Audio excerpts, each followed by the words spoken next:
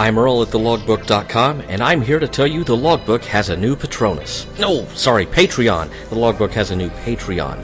Basically, if you like what the Logbook does, the ever-expanding site, the monthly and in some cases daily podcasts, and the book spin-offs from both, you can help us keep going by becoming our patron at Patreon. There are goodies in it for you, from access to show notes, to trading cards, to even having me do voice work for you. And you get to help me and the Logbook do what we do every night, trying to take over the world and turn it into a great big geekosphere. Thanks as always for listening, for your feedback, and for your support.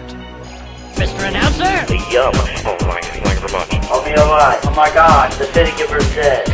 I'll be missing for your ass. Do not give this tape to Earl.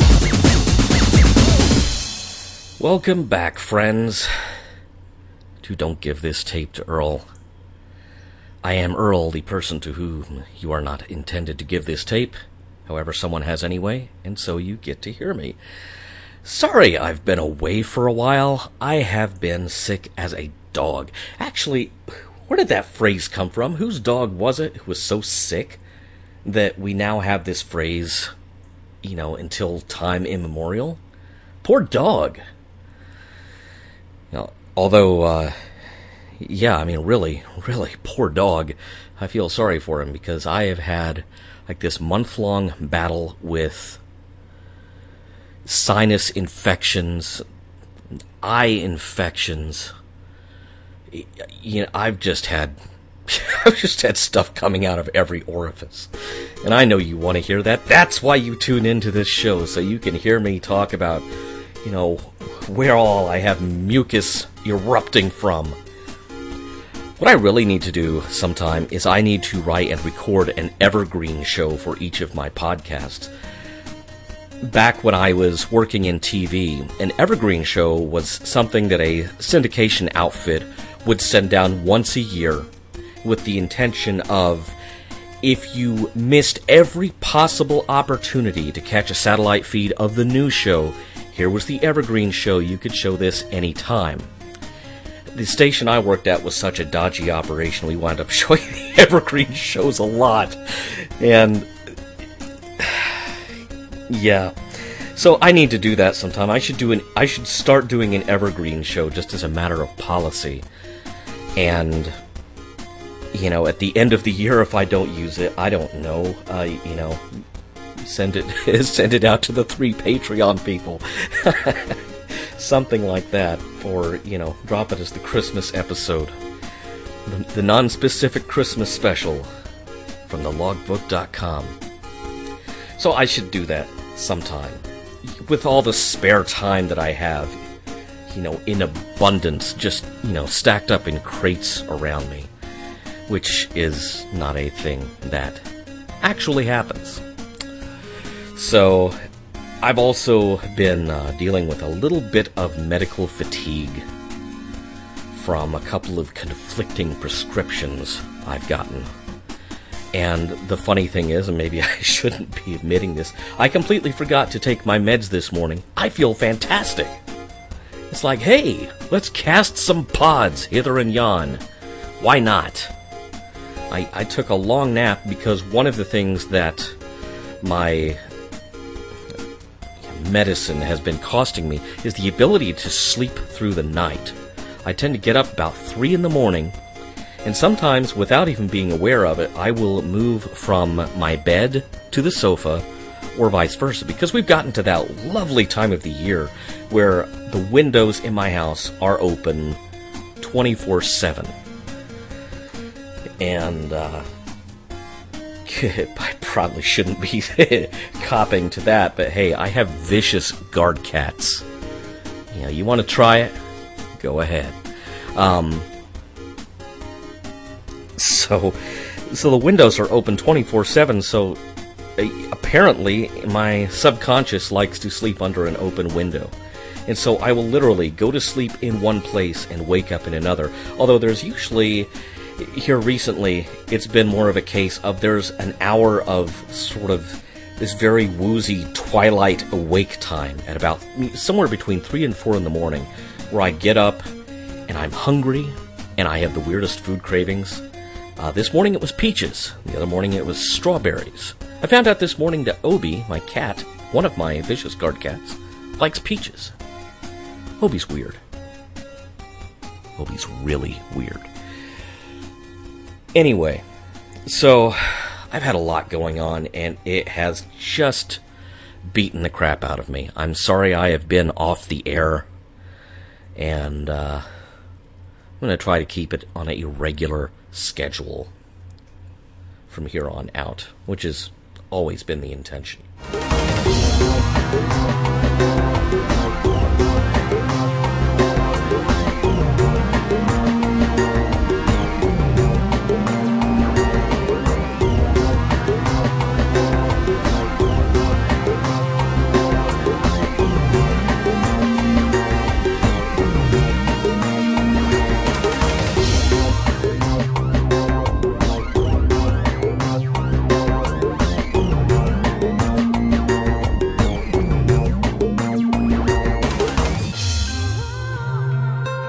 Let's talk news. Well, let's talk the fun kind of news. As I'm sitting here recording this, yesterday we dropped the mother of all bombs. What I want to know is, where was the father during all this? Deadbeat. Anyway, moving on.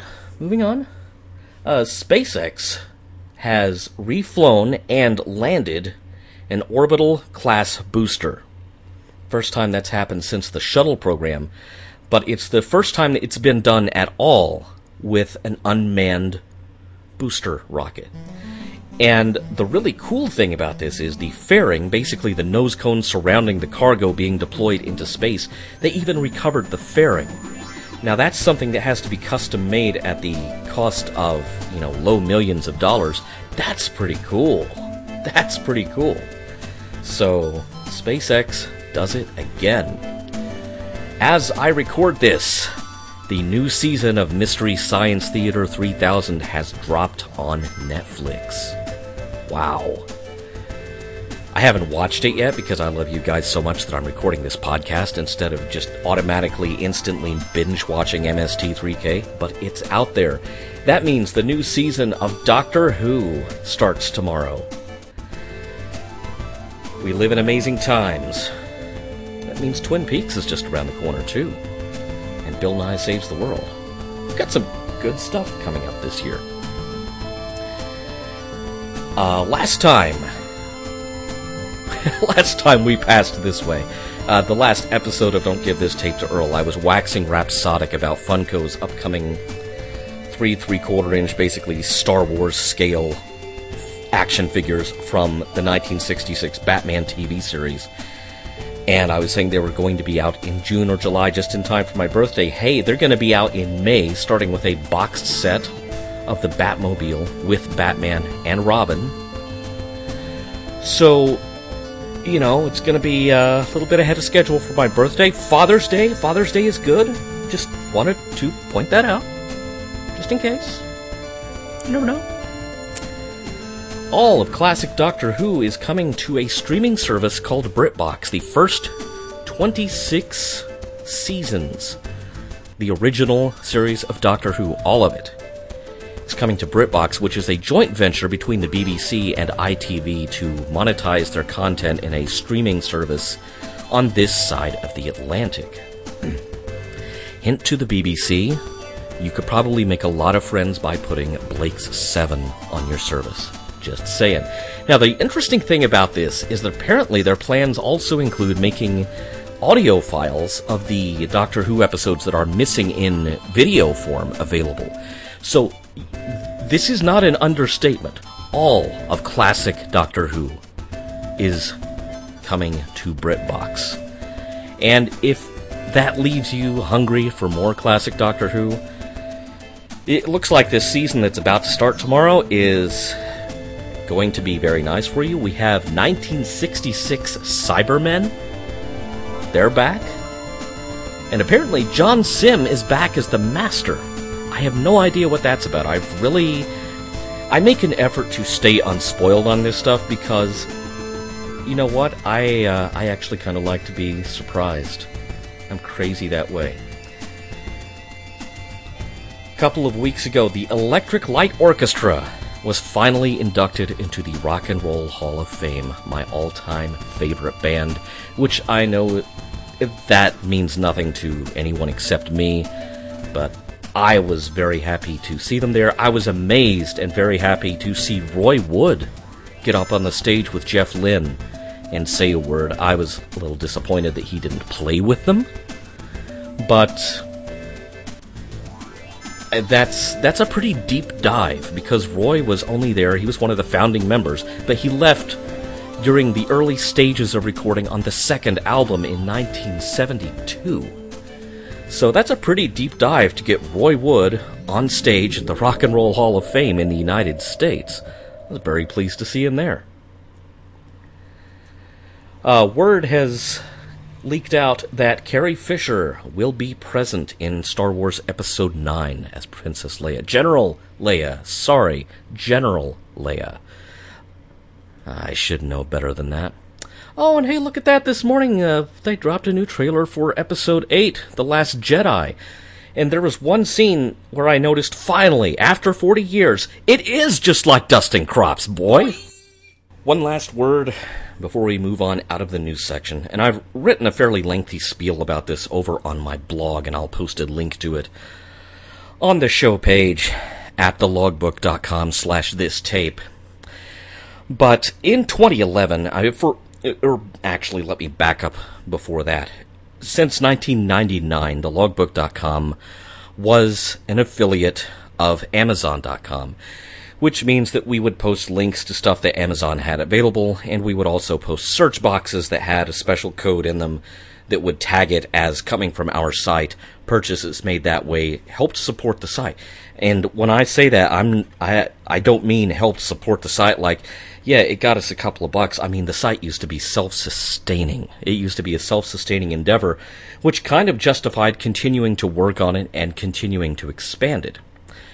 In 2011, when the state of Arkansas was trying to push through a bill that would force Amazon to collect state sales tax in the state of Arkansas, Amazon retaliated by dropping all of their Arkansas affiliates, all affiliate sites with an Arkansas physical mailing address. That included me. So there have been several years where really monetizing the site was not a thing that would happen, and I think you'll probably notice that right about that time is when the switch happened from updating the website to, hey, Earl's writing books now. The good news is, thanks to a change in federal law, Amazon is now compelled legally to collect state sales tax in all 50 states. Now, I know that's not something that has everyone jumping for joy, but the upshot of it is, now that the ban is obvious for what it is, which was just a pressure tactic, they have lifted the ban on affiliates with Arkansas addresses. I can once again monetize thelogbook.com. This has been a long time coming, and I kind of anticipated that this would happen somewhere down the road. I wasn't thinking it was going to take 6 years. But it did, and we're here, and I'm back in the affiliate program, and it's time to see if we can get the site back to a self-sustaining endeavor. I know this weekend my oldest son and I are actually going to be doing a lot of code wrangling on the site to bring things up to date. I really tried not to let it get too far out of date as far as affiliation links, but the big thing that is here now that was not there then, at the time that the Arkansas affiliates all got cut off at once, was Amazon Video. And I run a site that has a huge section about TV shows and movies, so I think I'm pretty well poised to make a buck here. We just have to get all the links in place, and that's what E and I are going to be working on this weekend. So, there will be a few changes at the logbook, some of which will become obvious here in a few weeks. But one of the big changes is that I have decided to let the In the Grand Theme of Things podcast fold down and conclude this summer. Now that we can monetize, it would make more sense to put that effort into written soundtrack reviews that have a chance of making a buck versus a podcast that, for legal reasons, I can't even put on iTunes. So I'm going to be stepping down from 3 podcasts a month to 2 podcasts a month. Don't worry, Select Game is staying put. Don't Give This Tape to Earl is staying put. The Escape Pod is staying put. Oh yeah, I'm stepping down from 4 podcasts to 3 podcasts. So, fear not, the Soundtrack podcast was really the least listened to. So it's not, this is not a hideous wound that we are suffering. But it will lighten up my workload, especially in the summer months when the boys are with me quite a bit more as school is let out.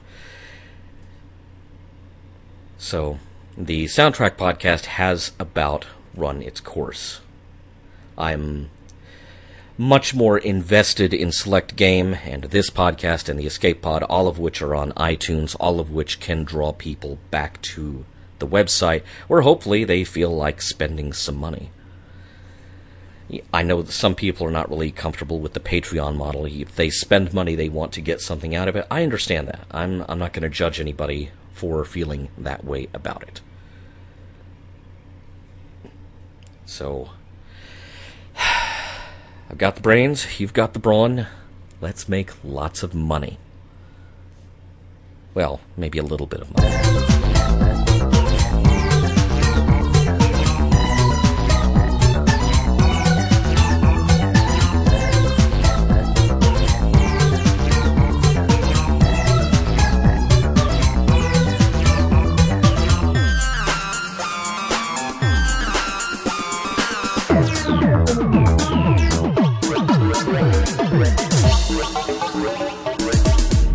And now, friends, it's time to talk about what media I have consumed. Just kidding. The latest episode of Star Trek Continues dropped at the beginning of April. An episode called Still Treads the Shadow. Guest starring Rekha Sharma from Battlestar Galactica, the newer iteration of Battlestar Galactica. I liked it. It was not at all what I thought it was going to be. I didn't think we were going to be doing, current era character plus old version of that character again, because that has been done twice. That was done twice by Star Trek New Voyages, or Phase 2, whatever you want to call them. It's a plunge for me. So I was kind of surprised to see that chestnut mined once again. It wasn't done badly. In fact, it was done very well. I was just kind of surprised to see that in a show that has a very limited lifespan, because Star Trek Continues is winding down because of the new regulations, or not regulations, but the guidelines put in place by CBS for Star Trek fan films. I was kind of surprised to see them spend one of their last remaining hours on really an internalized plot like that. It was a bit of a surprise, not an unpleasant one. I was just like, wow, okay, they're doing that, okay. I have been watching a lot of older material for the books that I am currently writing, which include the guide to 42 British telefantasy classics, and We Come From a Funky Future, which is a book that will cover 70s sci-fi on TV in the United States. I recently finished rewatching Season 1 of the 1970s Wonder Woman series, which has been chronicled in the logbook. I'll include the link for that so you can go look it up. And I've actually gotten a couple of episodes into the second season, and I very quickly came to the realization I like Wonder Woman much better with the World War II setting. Punching Nazis. That's where the action is. I really liked the show in that setting. I could let it get away with the cheese a lot more. Once you get into, in quote-unquote, modern day, aligned with the show's broadcast date, and it's all taking place in 1978, then it's disco-era cheese. Before, it was nostalgic cheese. Cheese. Speaking of cheese, I'm also closing in on a rewatch of the first season of Batman 66. All I can really tell you is that this show is still everything I hoped and dreamed it would be. It has aged very well. And no, I'm not joking when I say that. I still love it. Some of the UK shows that I've been rewatching, some weird ones. I watched a show from 1975 called Sky, where I had to double back and rewatch a couple of the episodes to figure out what the hell this show was about. I mean, it was that weird. The meaning of it was that obfuscated. It's kind of bizarre. Also watched a show from 1977 called Raven, which was one of those shows where you can see what it's about. You can see what they're trying to do. It's just that they didn't quite manage to do it. They didn't get the point across. I've also been watching a series from 1984 through 86. It ran 3 seasons. It's called Chalky. No, it's not about chocolates. It's about an alien who makes contact with a young boy and enhances his intelligence and his creativity and his artistic ability. It's an interesting show. It's kind of charming in places, and then it really horrifies me by very casually dealing with multiple instances of motorcycles driving past my open window. No, it deals very casually, I mean, startlingly casually, with things like kidnapping by government agents, and it's like, whoa, wait a minute, this was such a cute little show and now it's horrifying? My favorite show that I've been discovering recently, sadly, is incomplete. The entire first 2 seasons of it are missing in toto. The tapes have been erased. They're gone. We'll never see it again. It's a show from the early 70s called Ace of Wands. And this has the trippiest theme song ever. It's the visuals with the song. It's the whole opening title sequence that is just deliciously trippy. And the show itself is just kind of fun. You can't take it too seriously. It's about a stage magician who has an ESP connection with one of his assistants, usually the female, always the female one, actually. And he solves crimes in between doing his stage magic. And it's kind of an interesting show because you have this guy who is a master of sleight of hand, and you have this endless string of bad guys who are trying to pull off capers by making them look like they are supernatural in nature. And he's like, no, it's all sleight of hand. Let me show you how. So it's really interesting to have this collision of magic and skepticism. You know, for some reason, I can imagine Penn and Teller kicking back, getting totally blasted, totally high, and watching Ace of Wands, because this seems like it would be right up their alley. A new Depeche Mode album dropped about a month ago. I really liked it. The lyrics, it's kind of funny because it takes years to create an album. You have to write the material, you have to record it, then you go into the studio to finesse it and fix it up. You know, at the very least, it takes months and months, if not years, to record an album. And these lyrics seem like they were written yesterday. Maybe that just means they're incredibly vague and sound like something that could be applied to what's in the headlines right now, of which the less said the better. But it's interesting. Really liked it. Really liked it.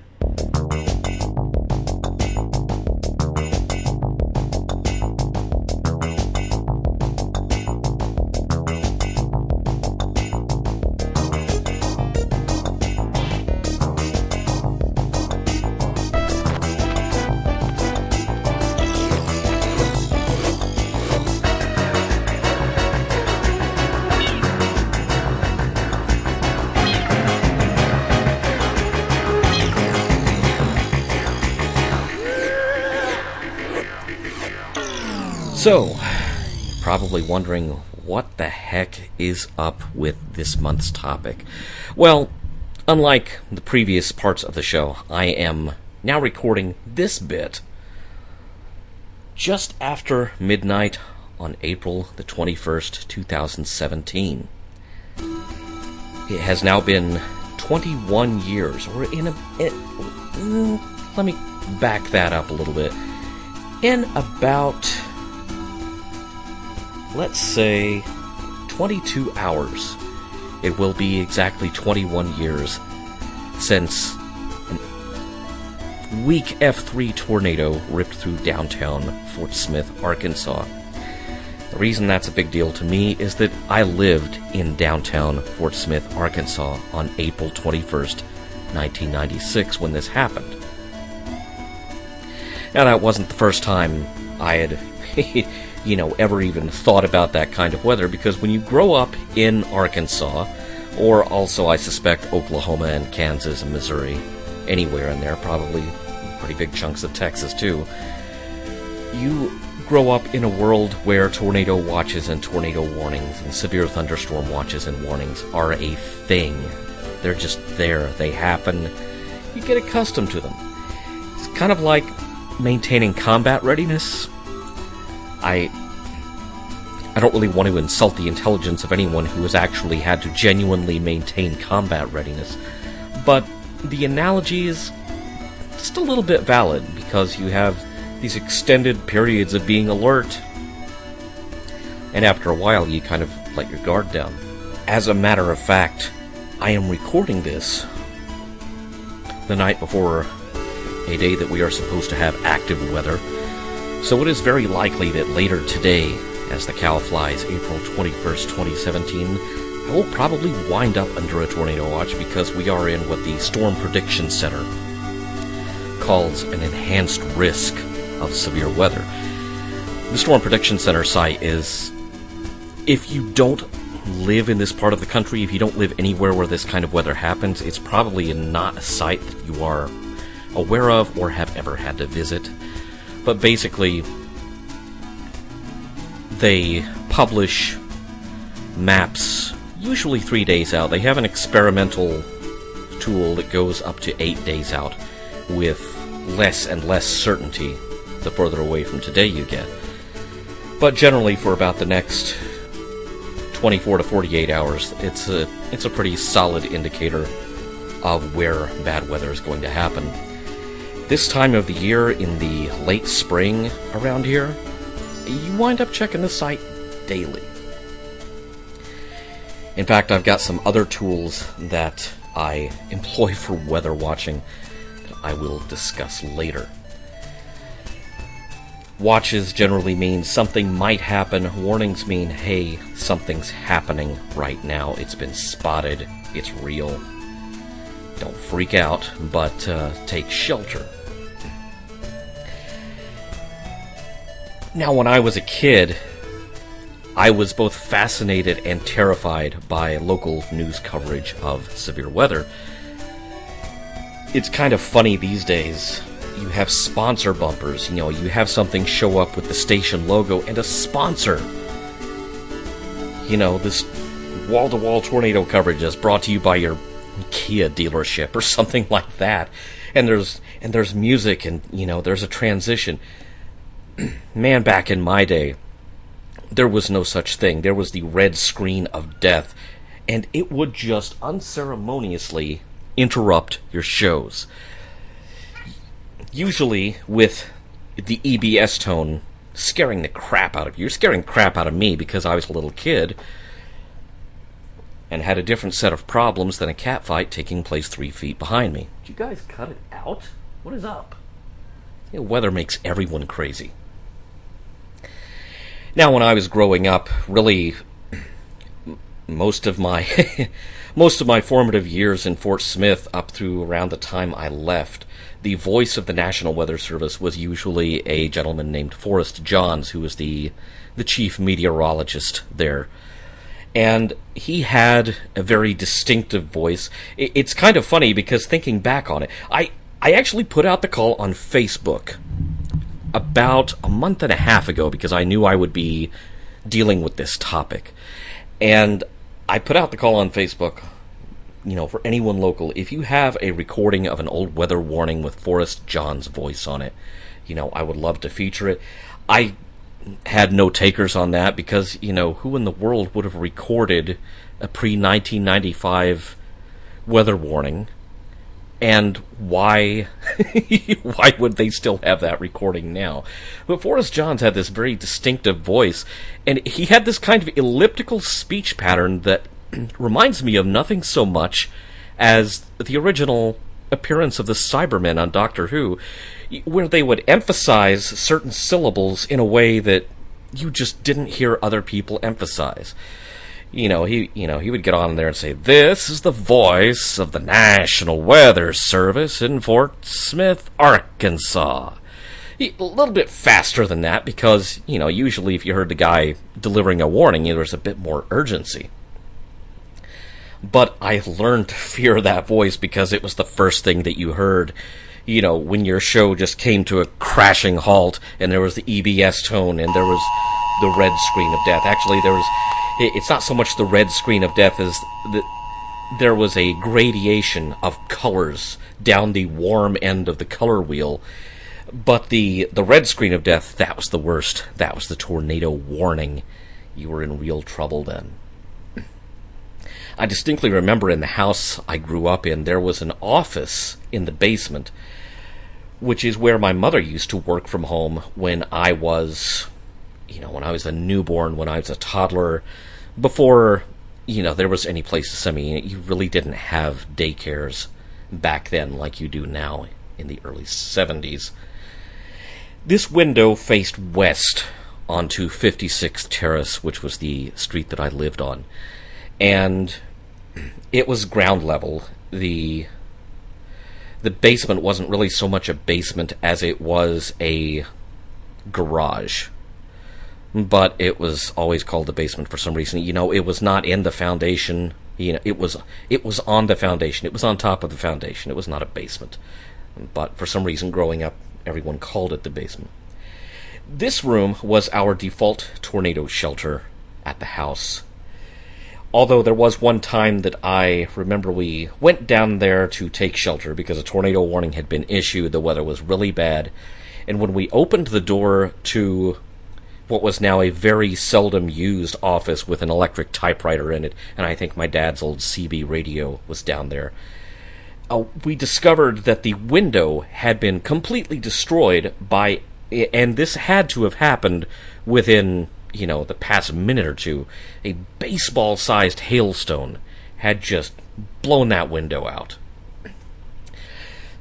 This, for some reason, gave us pause about taking shelter there.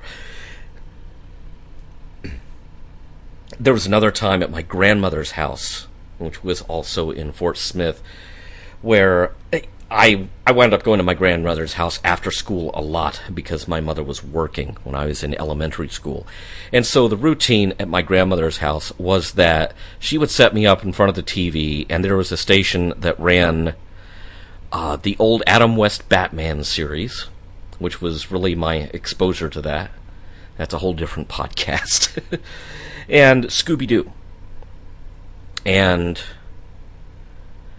she would whip up a couple of grilled cheese sandwiches for me that I have spent my entire adult life trying to replicate the exact taste and texture of, to no avail. I've gotten close. That's a whole different podcast.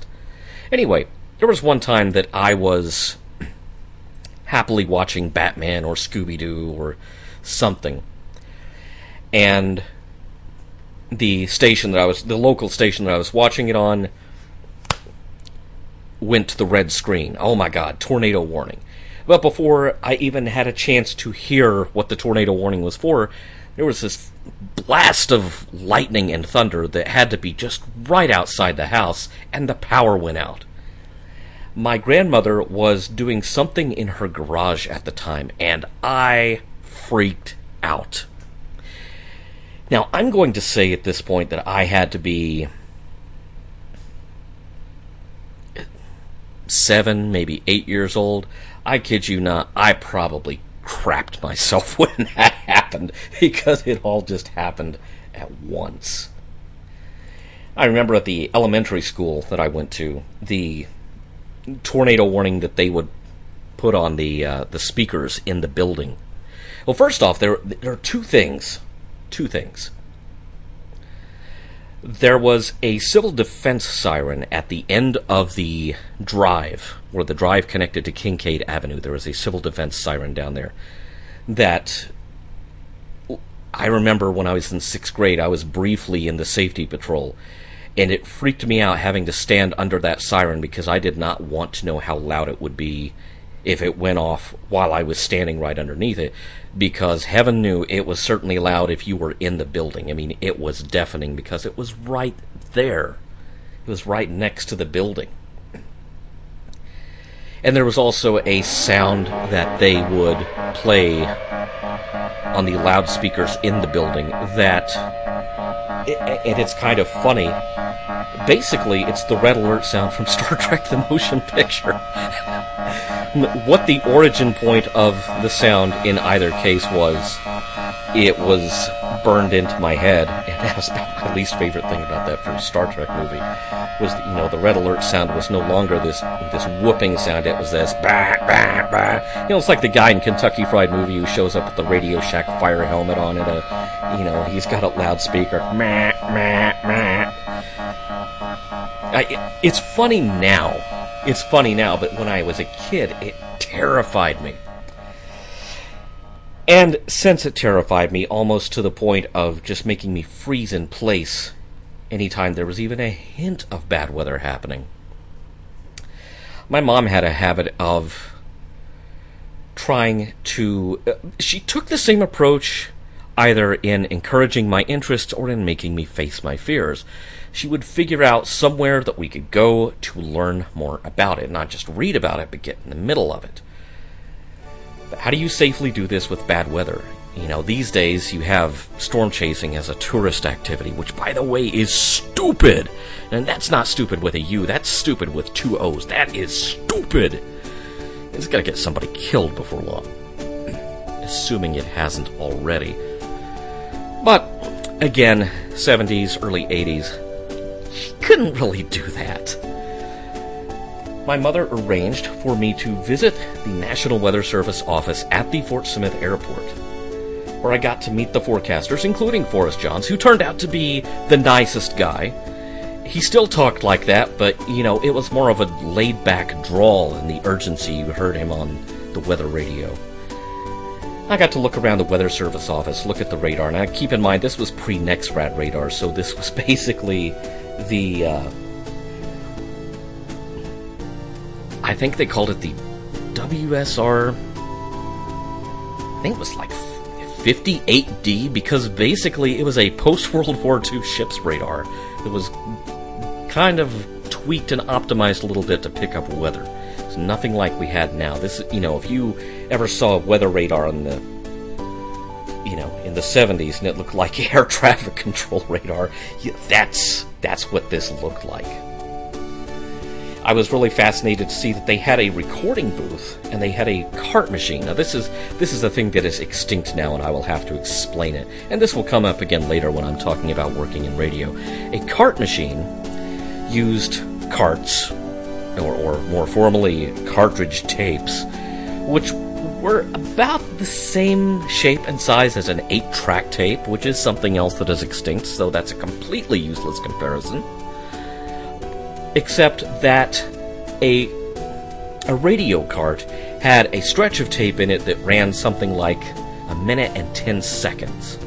Or, whatever length it was supposed to be. Like 30 seconds, add 10 seconds to that, 40 seconds. And then it would loop around. The idea being that you could put this in an automated player and set up an automated player would be a carousel, basically. Would be this vertical carousel, circular carousel facing outward with lots of slots, and you would put a cart in each slot, and you would set a program on the automation, and it would play the tapes in a particular order. The way you would record this stuff in radio, and I'm sure they did it the same way at the National Weather Service at the time, was that you would sit there, record live from your mic onto cart, and then you would press a button when you were done talking, and that would drop a cue tone onto the cart. Now, no one listening would ever hear that cue tone because it was on a separate track where it would only be detected by the machine playing it back. The cue tone indicated, I'm done with this one, play the next thing. and then it would fast forward to a cue tone that was set right before the recording. Now, one thing I learned about their recording booth, and the fact that they manually recorded this stuff, was that time was so critical that only a really extreme foul-up would result in a second take. There was just not time to sit there and get it perfect. So occasionally they would sit there and stumble, on the air in the middle of a weather warning, and that weather warning, complete with the blooper, if you like, would repeat until they had a chance to record it again. But things might be too hectic for them to do that for the duration of that warning. And it kind of occurs to me that this may be both where I caught the weather bug and the radio bug at the same time. My mom also took me to KFSM, the local CBS station, Channel 5, and I got to meet, now long departed, but a legendary Fort Smith weather personality named John Chandler. Very old-school broadcast gentleman. I mean, he was old at this time. He was nearing retirement age, and they just don't make them like him anymore. Yeah, he was laid back and reassuring no matter what. There was none of this, I'm going to roll my sleeves up, and how far up I roll my sleeves tells you how bad the weather is. There was nothing like that. So this may also be where I got the TV bug. I mean, so much of my life really has been shaped by my relationship to the weather. So this got me interested in learning how tornadoes formed, which we still barely know how that works. I mean, we know some of the mechanics that have to be in place for it to happen, but an actual prediction, we're still not quite there. A lot of warnings are issued for stuff that never materializes. And, there's a lot of debate in the meteorological community as to whether or not, and the emergency management community, as to whether or not that's counterproductive. Is it having a cry wolf effect, basically, where people are not going to take the next warning seriously, and that's a valid debate that could take up a whole other podcast. So, I've lined up like 4 topics here to talk about in the future if I so desire. I was interested in how you detected them. I was fascinated by, the knowledge that on radar, a tornado looked a certain way. It looked like, sort of a circular hook, like a mini hurricane, really. I was interested in, the process of warnings. And, before long, I was more interested than afraid. Knowledge overriding fear. Now, in the mid-1980s, something magical appeared on the Fort Smith cable system called the Weather Channel. I probably nerded out on the Weather Channel more than I did on MTV. There was a local cable access channel that all it ever did was it published, the city trash pickup schedules and, other events like that. And then it would always default back to a home screen that had this ASCII compass rose showing the current wind direction and speed. And that always fascinated me. It's like, wow, remote sensing, that's what's going on right now, and I don't have to be out in it to figure that out. The Weather Channel local forecast screen, man, that was that compass rose wind speed thing times 10,000. We'll get back to the Weather Channel local forecast screen in a little bit, because it's funny how some things never go away, even when they do. Sometimes you just have to bring them back yourself.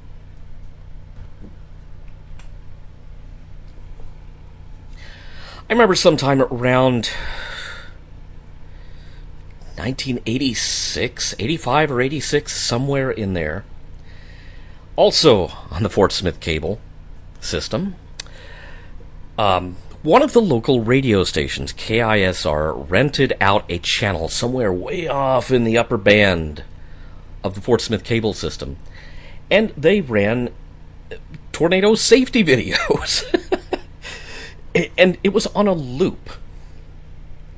Now, so many interesting things I remember about this. And this is... some of this stuff is a really weird thing to remember. This is really one of those flashpoint memories for no particular reason other than my friend Rob and I sat around and, because this was playing, I think this was over spring break one year. And we were friends already in junior high. And we sat around and just watched this loop endlessly of these god-awful early 70s tornado safety films. I remember one of them was called Terrible Tuesday, about the Wichita Falls, Texas tornado.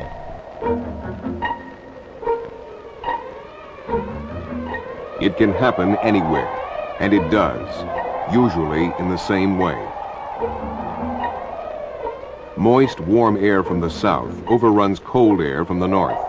The warm air is forced aloft, and a thunderstorm forms.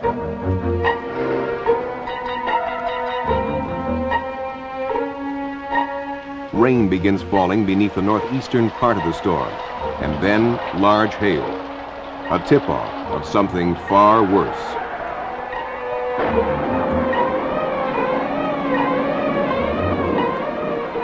At the southwest edge of the storm, almost always at that place, a dark, low-hanging cloud begins to churn.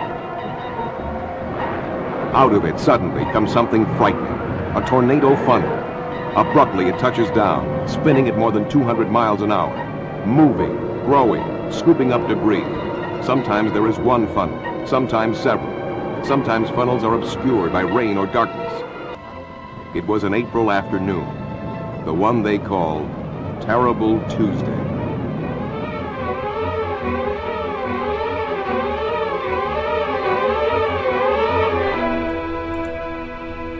And there was a second tornado safety film that whose title I have completely forgotten. It's probably out there available for viewing somewhere. Now, here's the weird thing. These two tornado safety films ran in their entirety, and then came something that was either shot locally or pieced together from other tornado safety stock footage by the radio station, because it was one of their announcers on it. And this ran after the two tornado safety films.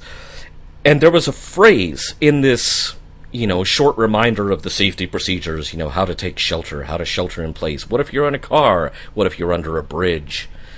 All of that sort of thing. And there was this great phrase about, don't stay in a car, lie in a ditch if you have to. Don't worry about getting dirty, just save your life. And Rob and I latched onto that phrase, and we still throw that at each other to this very day. So this left, running up to the top of the hour before the thing looped around again, this left something like, 7 to 10 minutes for the radio station to fill. And it was always the same two songs. And I remember it distinctly because the video running with these two songs, I would swear it was an Atari Video Music with the radio station's logo superimposed over it. You have to keep in mind, this would have been, at this point, Atari Video Music would have been 10 years old. They would not have been rare. There probably would have been a lot of them that you could pick up cheaply. Someone probably just happened to have one and say, hey, we'll use this to generate the video for it. We'll just record this and make it part of the loop. I remember one of the songs that played, the first song that played, in this gap between the end of the safety films and the top of the hour, was One Night in Bangkok by Murray Head, which is how I know the lyrics to that song so well. I mean, that's a fairly chatty little rap of a song, and it's very wordy, and I know it so well because, I kept seeing it again and again. Spring break this one year, while we were still giggling about, don't worry about getting dirty, just save your life.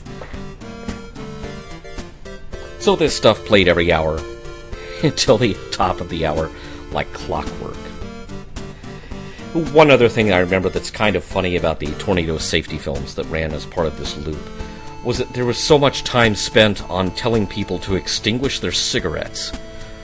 Because everybody smokes. Who doesn't smoke? It's the 70s. Don't worry about getting dirty, just save your life.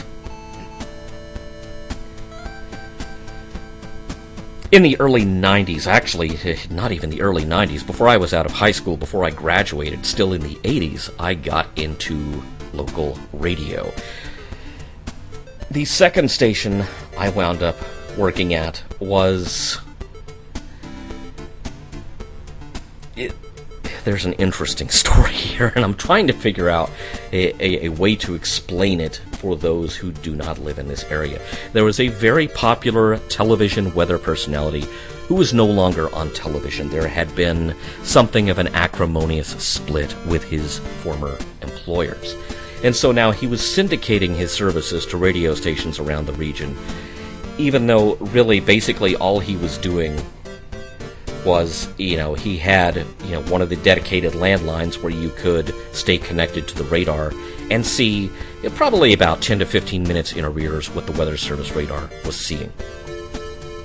Still pre-NEXRAD at this point, because the NEXRAD Doppler radar network really didn't start to be deployed until the early 90s. Even though the specification was nailed down in 1988, which is why it is called WSR-88D, D being for Doppler. Now, the interesting thing about this radio station is that it was a satellite radio station where my voice was really not required except on commercials and in uneventful local weather breaks. I'd jump in and say, hey, the temperature is this, here's your forecast for tomorrow, station ID, and now back to the satellite. You didn't actually say and now back to the satellite, but, you said this in 30 seconds, you put it on a cart, the cart looped around, at the end of the Q-tone, it dumped back to the satellite, and those DJs were running live out of Tyler, Texas somewhere.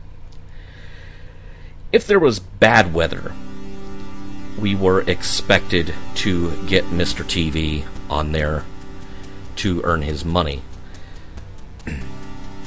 However, one night, really late at night, a tornado warning popped, and I waited about 1 minute after the EBS thing had gone off. I wrote down, in broad strokes the details of the warning, and I kept waiting for Mr. TV to call in. 1 minute passed, 2 minutes, and we really didn't have much lead time on warnings back then. 2 minutes? You're blowing a lot of time. I jumped on the air, and I did the warning. Well, apparently, even though he was not calling in, he was listening because he knew I got on there with the warning. And the next day, he was in the manager's office trying to get me fired. And really, my only defense for that was, where the hell were you? We certainly weren't paying the guy for his sparkling personality. We were paying him for name recognition and the fact that he was supposedly a weatherman. Which, I say weatherman and not meteorologist. I'm also not a meteorologist. I'm no less of a meteorologist than he was. I was a guy who got on the radio and told you what the forecast was. The only reason I knew what the forecast was because we had a weather radio that we could sit there and listen and write down what the government forecasters were saying. I didn't get fired for that, by the way. But eventually the station did decide to do without Mr. TV. Big surprise, Mr. Personality. I'm not going to name names. He has passed on, and I have no wish to speak ill of the dead, other than to say, in hindsight, I can kind of see where his former employers were more than happy to part ways with him. Now, I also had a weather radio at home, and a lot of homes around here have a weather radio, or at least they should have a weather radio. My weather radio that I had when I was a teenager, well into the 90s, kept this thing working. Actually into this century. It was a realistic weather radio, wood grain, plastic wood grain, and it had this warbling alarm that was basically an air horn. And it would sit there and like some sickly walrus in heat until you went and pushed the button to actually turn on the radio. It's somewhere on videotape, in hours and hours of videotape from my teenage years, there is probably an instance of this alarm going off. It's just that if I wait to find that before putting this podcast out, it will be going out in April of 2018. So just take my word for it. a walrus in heat. You know what that sounds like, right? It's kind of funny. One of the apartments I lived in when I was in my 20s, I lived in downtown Fort Smith. On the second floor, over a bar called Old Town Grain and Feed, they had... It was a 100-year-old grain storage building, basically. And it had been retrofitted into a bar and a couple of storefronts downstairs. And on the second level, there were apartments. They were nice apartments. They were kind of weird apartments. Yeah, I really liked my place there. I had a succession of neighbors because not everyone was really cut out to live with the noise coming from the bar where they had lots of live music. And when I first moved there, I was working nights, and so it didn't really affect me if they were playing music at night because I wasn't there. I'm sure it drove my cats crazy, but there you go. Poor Othello and Iago. I had one neighbor, literally one door over from me, who complained to me one time that my weather radio went off in the middle of the day on Wednesday. Well, that was when they always tested it. It was Wednesday around noon. And she complained that it scared her. Well, something's got to get your attention. I mean, this is where she was quite a bit younger than me. Well, not quite a bit, because I was in my early 20s, but she was still younger than me. And I'm sitting here thinking in retrospect, this right there, you have the generation that decided, you know what? We're not going to cut into Scooby-Doo with the red screen of death anymore. We're going to play gentle music and tell you that the local Kia dealership is sponsoring this tornado warning. Yeah, don't get me started. That's where I was living in April 1996. April 21st, 1996 was a Sunday night at the end of a weekend that was either full blast sunny or full blast stormy. Nothing in between.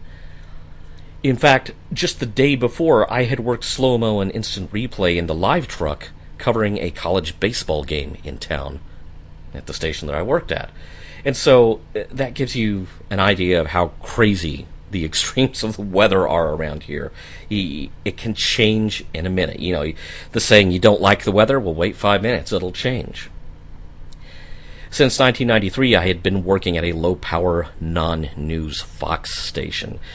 Somewhere in 95, we did start doing little 5-minute weather breaks, and it was wedged in between the end of Fox prime time and the beginning of the local programming at 9 o'clock at night, which was usually in the heat of the night.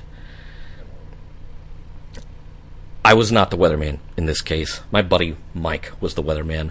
I was the producer. I got to put together all the graphics and stuff.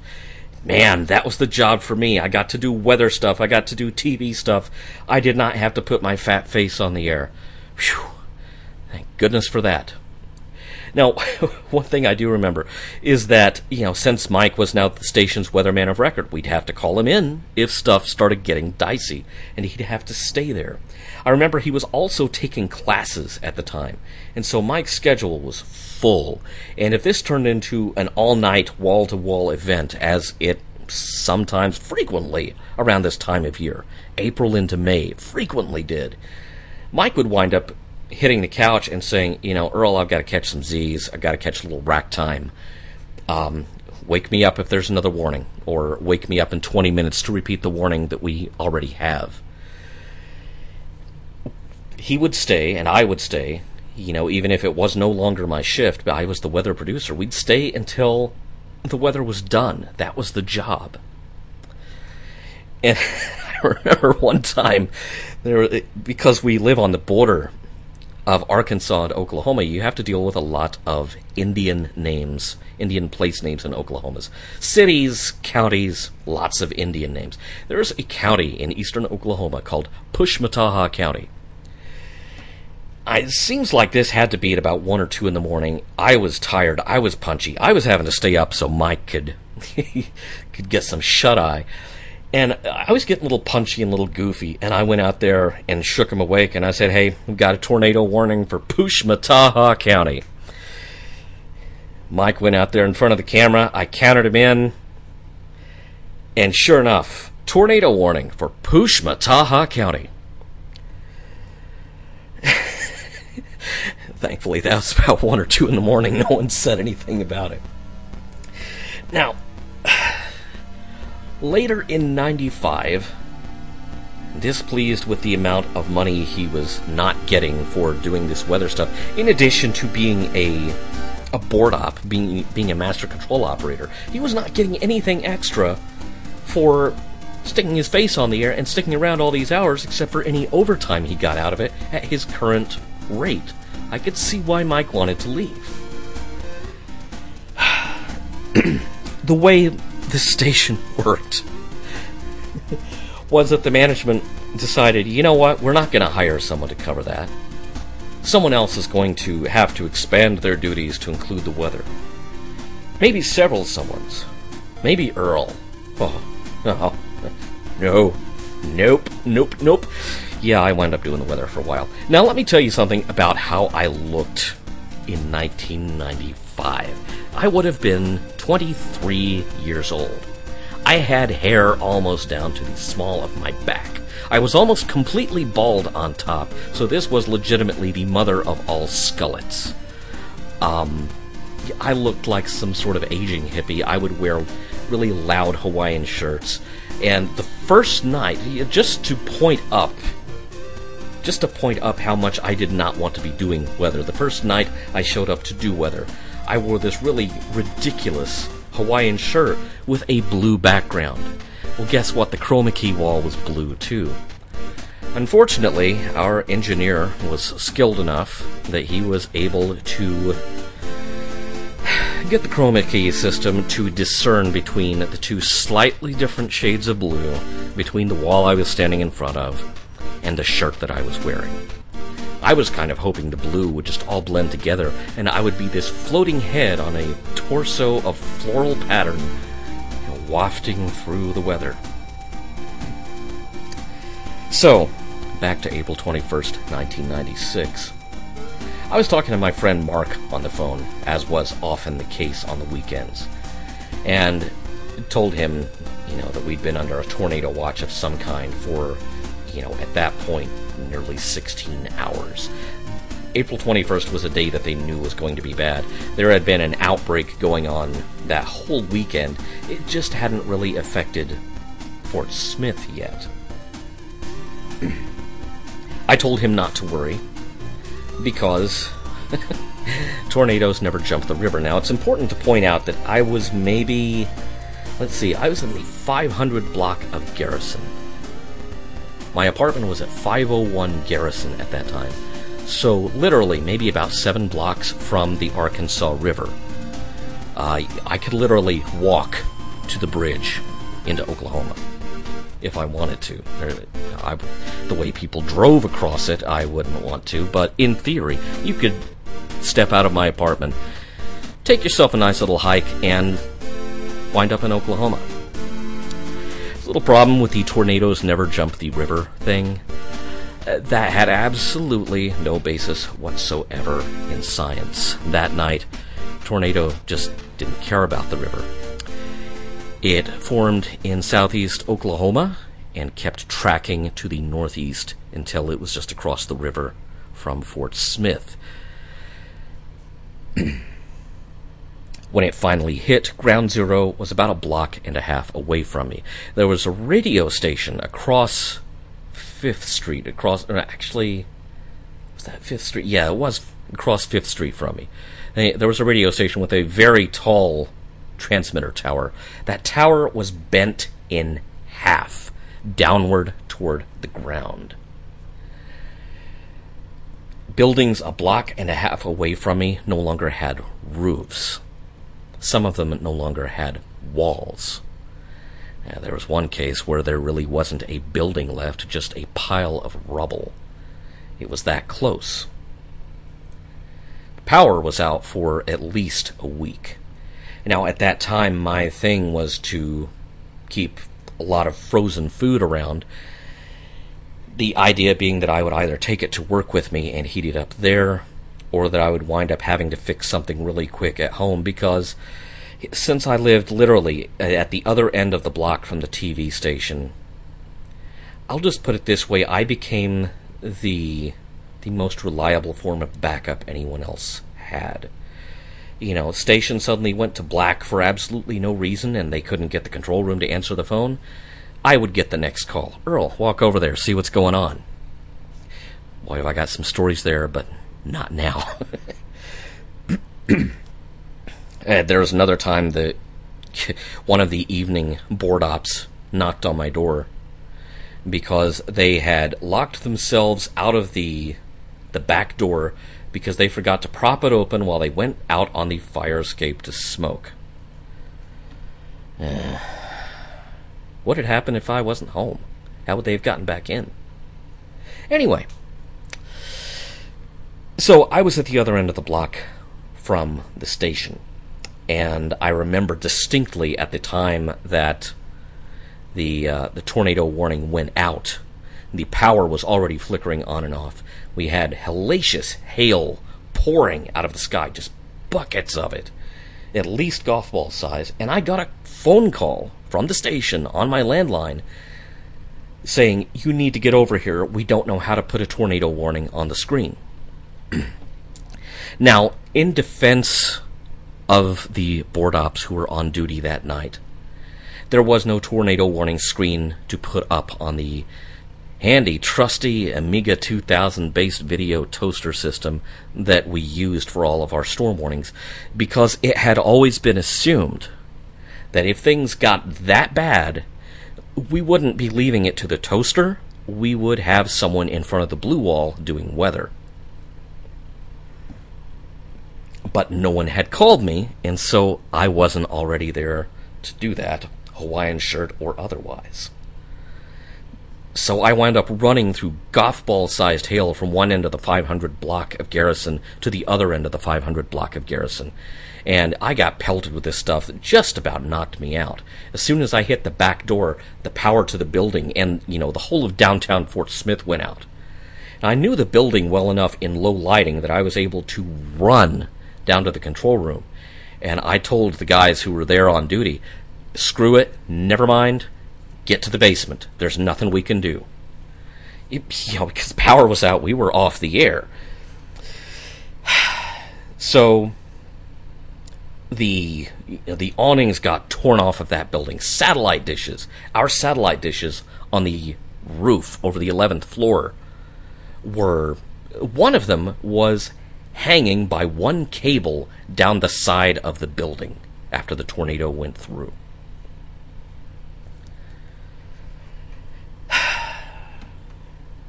And it gets better from there. A few days later, when they turned the gas back on downtown, there was a furniture business across from the block where my apartment and the TV station were, but one block further to the east, in the 600 block, I believe, was a business called Eads Brothers Furniture. It was a pretty old building, but they were still in business. They were one of these local businesses where name recognition alone kept them, kept the doors open, kept the lights on. Good for them. That building blew up. There was a gigantic fire, and within minutes, they'd given up on containing the fire in the building it was in because the building it was in was not going to survive. They started hosing down the buildings across from it in case the fire spread. They were hosing down the station. They were hosing down my apartment. And there were policemen and sheriff's deputies going around knocking on the door because I was at work at the time that this happened. But when this happened, it's like, okay, bye!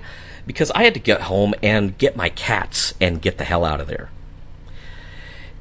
It was kind of an interesting conflict to have to decide, okay, am I on the clock or am I going to go get my cats? I went to go get my cats, and no one ever really said anything to me about it. So I think there was an understanding that perhaps I had a slightly different set of priorities there.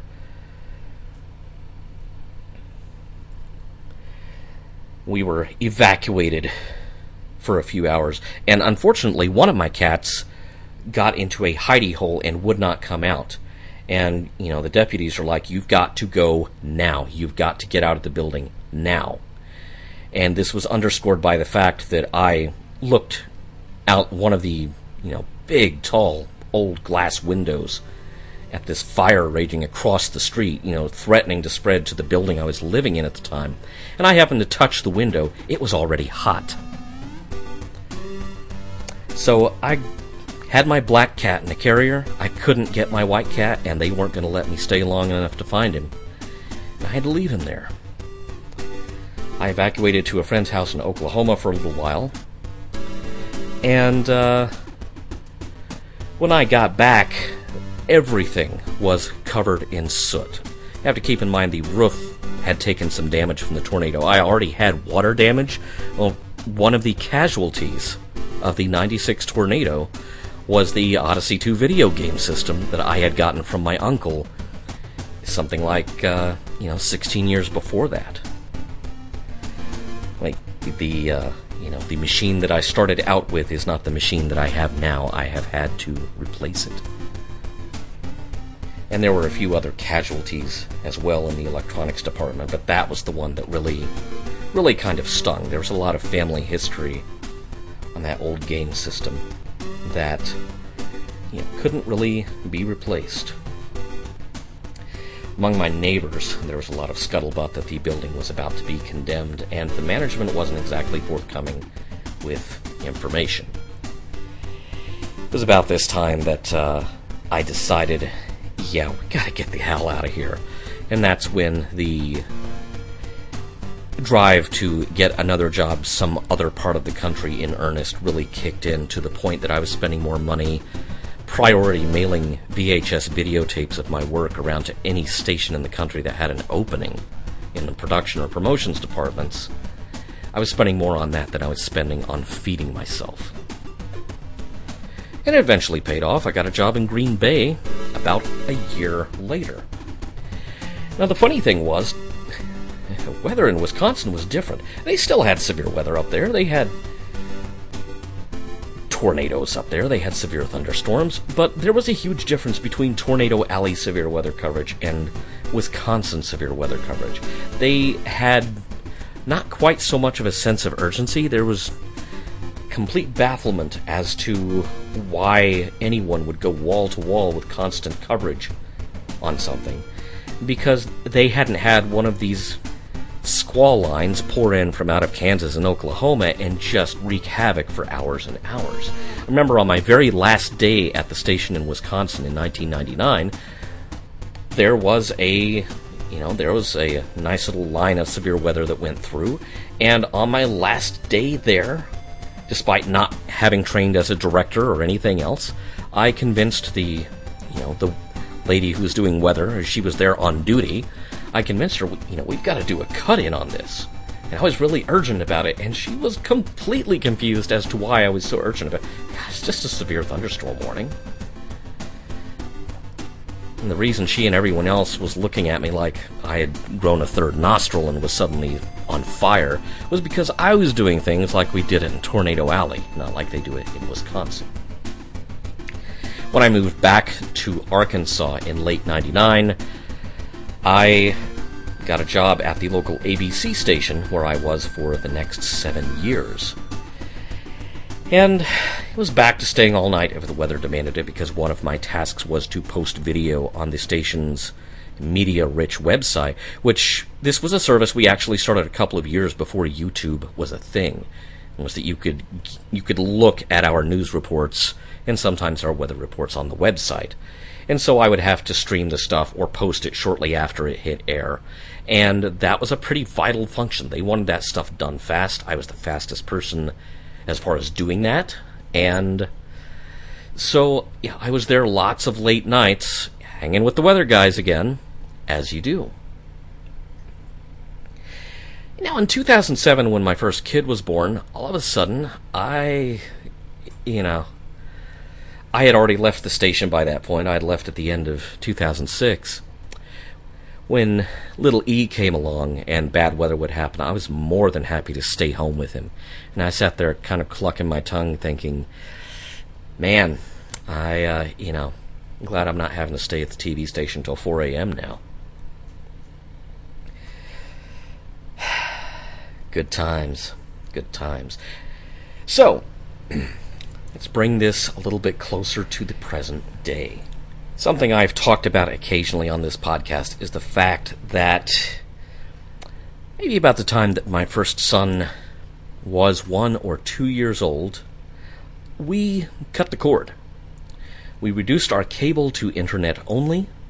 And you have to keep in mind that's a fairly drastic measure to take where I live because I am on the side of a mountain immediately to my south. Well, that mountain completely blocks any signal trying to come in from Fort Smith. I am too far south of Fayetteville to pick up any signals coming from Fayetteville. So basically, I live in a dead area as far as television reception goes. So, in bearing that in mind, if you're going to cut the cable off, how do you keep track of the weather? There's an internet for that.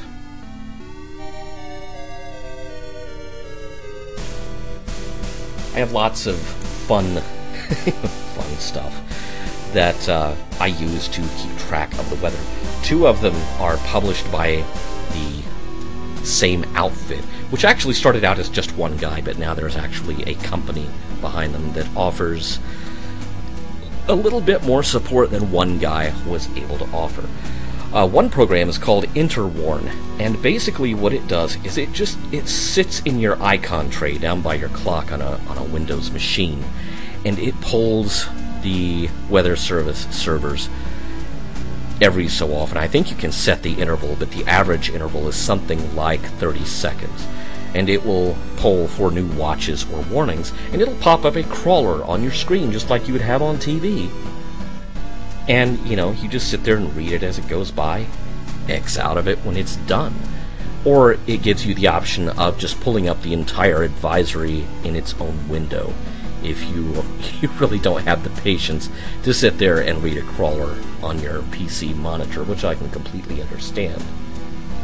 The same outfit publishes a package called Stormlab, which is a really neat weather radar package, which also relies on the resources of the National Weather Service. However, you can get what is called Level 2 data with it.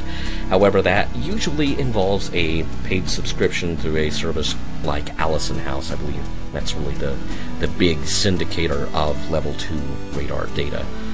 And, once you get to Level 2 stuff, you can construct some really interesting views of a storm.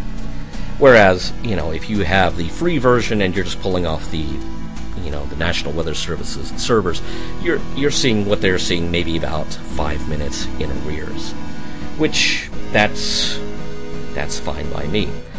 Now, there is a third tool in my arsenal, although I will admit that to some extent this one is a bit more nostalgic than anything. And I've actually shown this off at conventions like the Oklahoma Video Game Expo before, because it is technically kind of an emulator. It's the WeatherStar 4000 emulator. Now, WeatherStar 4000 was the system that the Weather Channel used to generate local forecasts in the late 80s and early 90s. It has what is now a very low-tech, very pixely, computery look to it that is, it's almost as retro as an Atari 2600 at this stage. And yet, I can look at that and tell at a glance what is going on. And furthermore, this emulator pulls the National Weather Service servers to get the latest forecast, the latest data, the latest readings, and it too has a radar view that'll pop up as part of its rotation of screens. I'm sitting here looking at it now because I have this thing constantly running on my Media Center PC. Wow, large hail and dangerous cloud-to-ground lightning in some of the storms that are actually coming this way toward Tulsa, from Tulsa right now. And there's the radar. And yeah, I see big, okay, that's not by Tulsa. This is up by, between Oklahoma City and Stillwater that I'm seeing big red blobs. If things are actually getting kind of hot under the collar, I will generally lean on Stormlab because it updates faster and it's nothing but radar. And this PC has 2 screens, and so I will put the radar up on my, on my big TV, which thrills my kids if they're here. Oh, Dad, we have to watch the radar. And, yes, we do. It's kind of funny now that kids are part of the equation. Even though I don't work in TV or radio anymore, I still stay up all night if the weather is getting dicey. Because, the stuff I've been through, the stuff I've seen, it's kind of hard for me to just sleep that off. I would rather be awake and know what's going on than wake up with tornado sirens going on outside. And you really haven't partied in Tornado Alley until you have spent the wee hours of the morning in a walk-in closet with a 2-year-old and a 9-year-old, 100 pounds of Rottweiler mix, and 4 cooped-up cats. That, my friends, is a good time, and I wouldn't have it any other way. So, there you have it, my tornadic memories. I haven't had another close call like I had in 1996. I'm really not in any hurry to have another close call like I had in 1996. However, I will tell you this right now. I'm recording this pretty late. It's the wee hours of the morning on April 21st, 2017, the 21st anniversary of the Fort Smith tornado. It is 70-something degrees outside, and it is muggy, and it's still. And even the frogs, who are normally getting it on down by the pond quite loudly, have gotten kind of quiet. And there's big red stuff on the radar moving in this general direction. Here's what it says on my screen. Showers and thunderstorms will increase in coverage over northeast Oklahoma from the southwest. A few of the stronger storms could produce small hail along with dangerous cloud-to-ground lightning. Yeah, thank goodness it's not going to pass anywhere near a circus tent, or they would have cloud-to-clown lightning, which is horrible. I mean, grease paint everywhere. Ugh. Never want to see that again. All kidding aside, this is something that you just kind of live with in this part of the country. Maybe I live with it in a different way than most people do, because I'm sitting here, literally with 2 big screens. Constant remote sensing of weather data going on. But I'd rather know than be surprised. Because like I said, I'm in a broadcast dead area, and signals have a hard time reaching me. The internet goes out, I'm down to this app on my phone. I'm kind of at the mercy of that. My phone can also pick up radio, and of course I have a little battery-powered radio. But it's better to know than to be caught unawares. That's the whole point of having a warning system in the first place.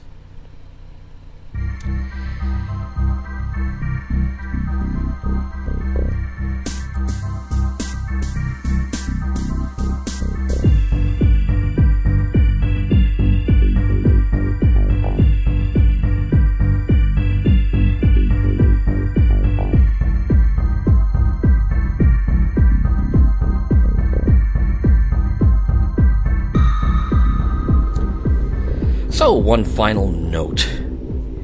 If you are anything like me and you pay even the slightest attention to video game news, you have no doubt heard people anguished and outraged about the fact that Nintendo has ceased production of the NES Classic Mini, which was all the rage around Christmas. Nobody could keep it in stock. They couldn't keep enough of the things in the manufacturing pipeline, or so they told us. And the average price went from $60 to somewhere in the low hundreds. Thank you very much, scalpers. Here's the thing. The joke is really on Nintendo, and this is something we've been discussing in the console gaming area on the logbook.com forums. There is a ready-made case, and I will post a link to it because it is in the logbook.com store, and the logbook.com store can make money again. Yes! But the point is, you can stick a Raspberry Pi in this case that is pre-manufactured to look like a little tiny NES. It has HDMI and USB ports and an SD card slot built into it already. And you stick a power adapter in it, you stick your Pi in it, you run something like RetroPie, you can put whatever ROMs you want on your SD card, whether it's the 30 games that were on the NES Mini, or, every NES and Famicom game ever made. And, boom, you can play it in HDMI And, I guarantee that there are off-the-shelf front-end menu systems. I would be extraordinarily surprised if there is not an off-the-shelf solution. Boom, it's ready, you install it, it scans your ROM directory, and it looks like the interface from the NES Mini. If it doesn't exist already, be assured someone is working on it. You can get this case for $20. You can get a Pi for not much more than that. You can get USB NES-styled controllers for maybe about $10 each, if even that. Word's already leaked out through several sources that this Christmas we will have the SNES Mini. And you know what? I am literally not playing that game. It's not that I have that much disrespect for the IP holders, but clearly they don't have much respect for us because they created this situation where the price on this thing was inflated beyond all reasonable, anything reasonable. So, I'm not playing their game, and I guess my message to you is there are ways for you not to play that game either, and still play the games you want. Just a thought. I'm a rebel like that. And rebellions are built on well-stocked ROM directories. That's not how it goes. Anyway, thanks for listening, as always. And if I don't get blown away, we'll talk about something else next month. Thanks for listening to Don't Give This Tape to Earl. You can find the podcast at thelogbook.com/thistape, on FeedBurner and on iTunes every month that it's produced. If you like this and the Logbook's other podcasts, feel free to support us at patreon.com/thelogbook. Your support has a direct impact on site hosting costs, podcast production, and other great content. Don't Give This Tape to Earl was written, produced, and hosted by Earl Green.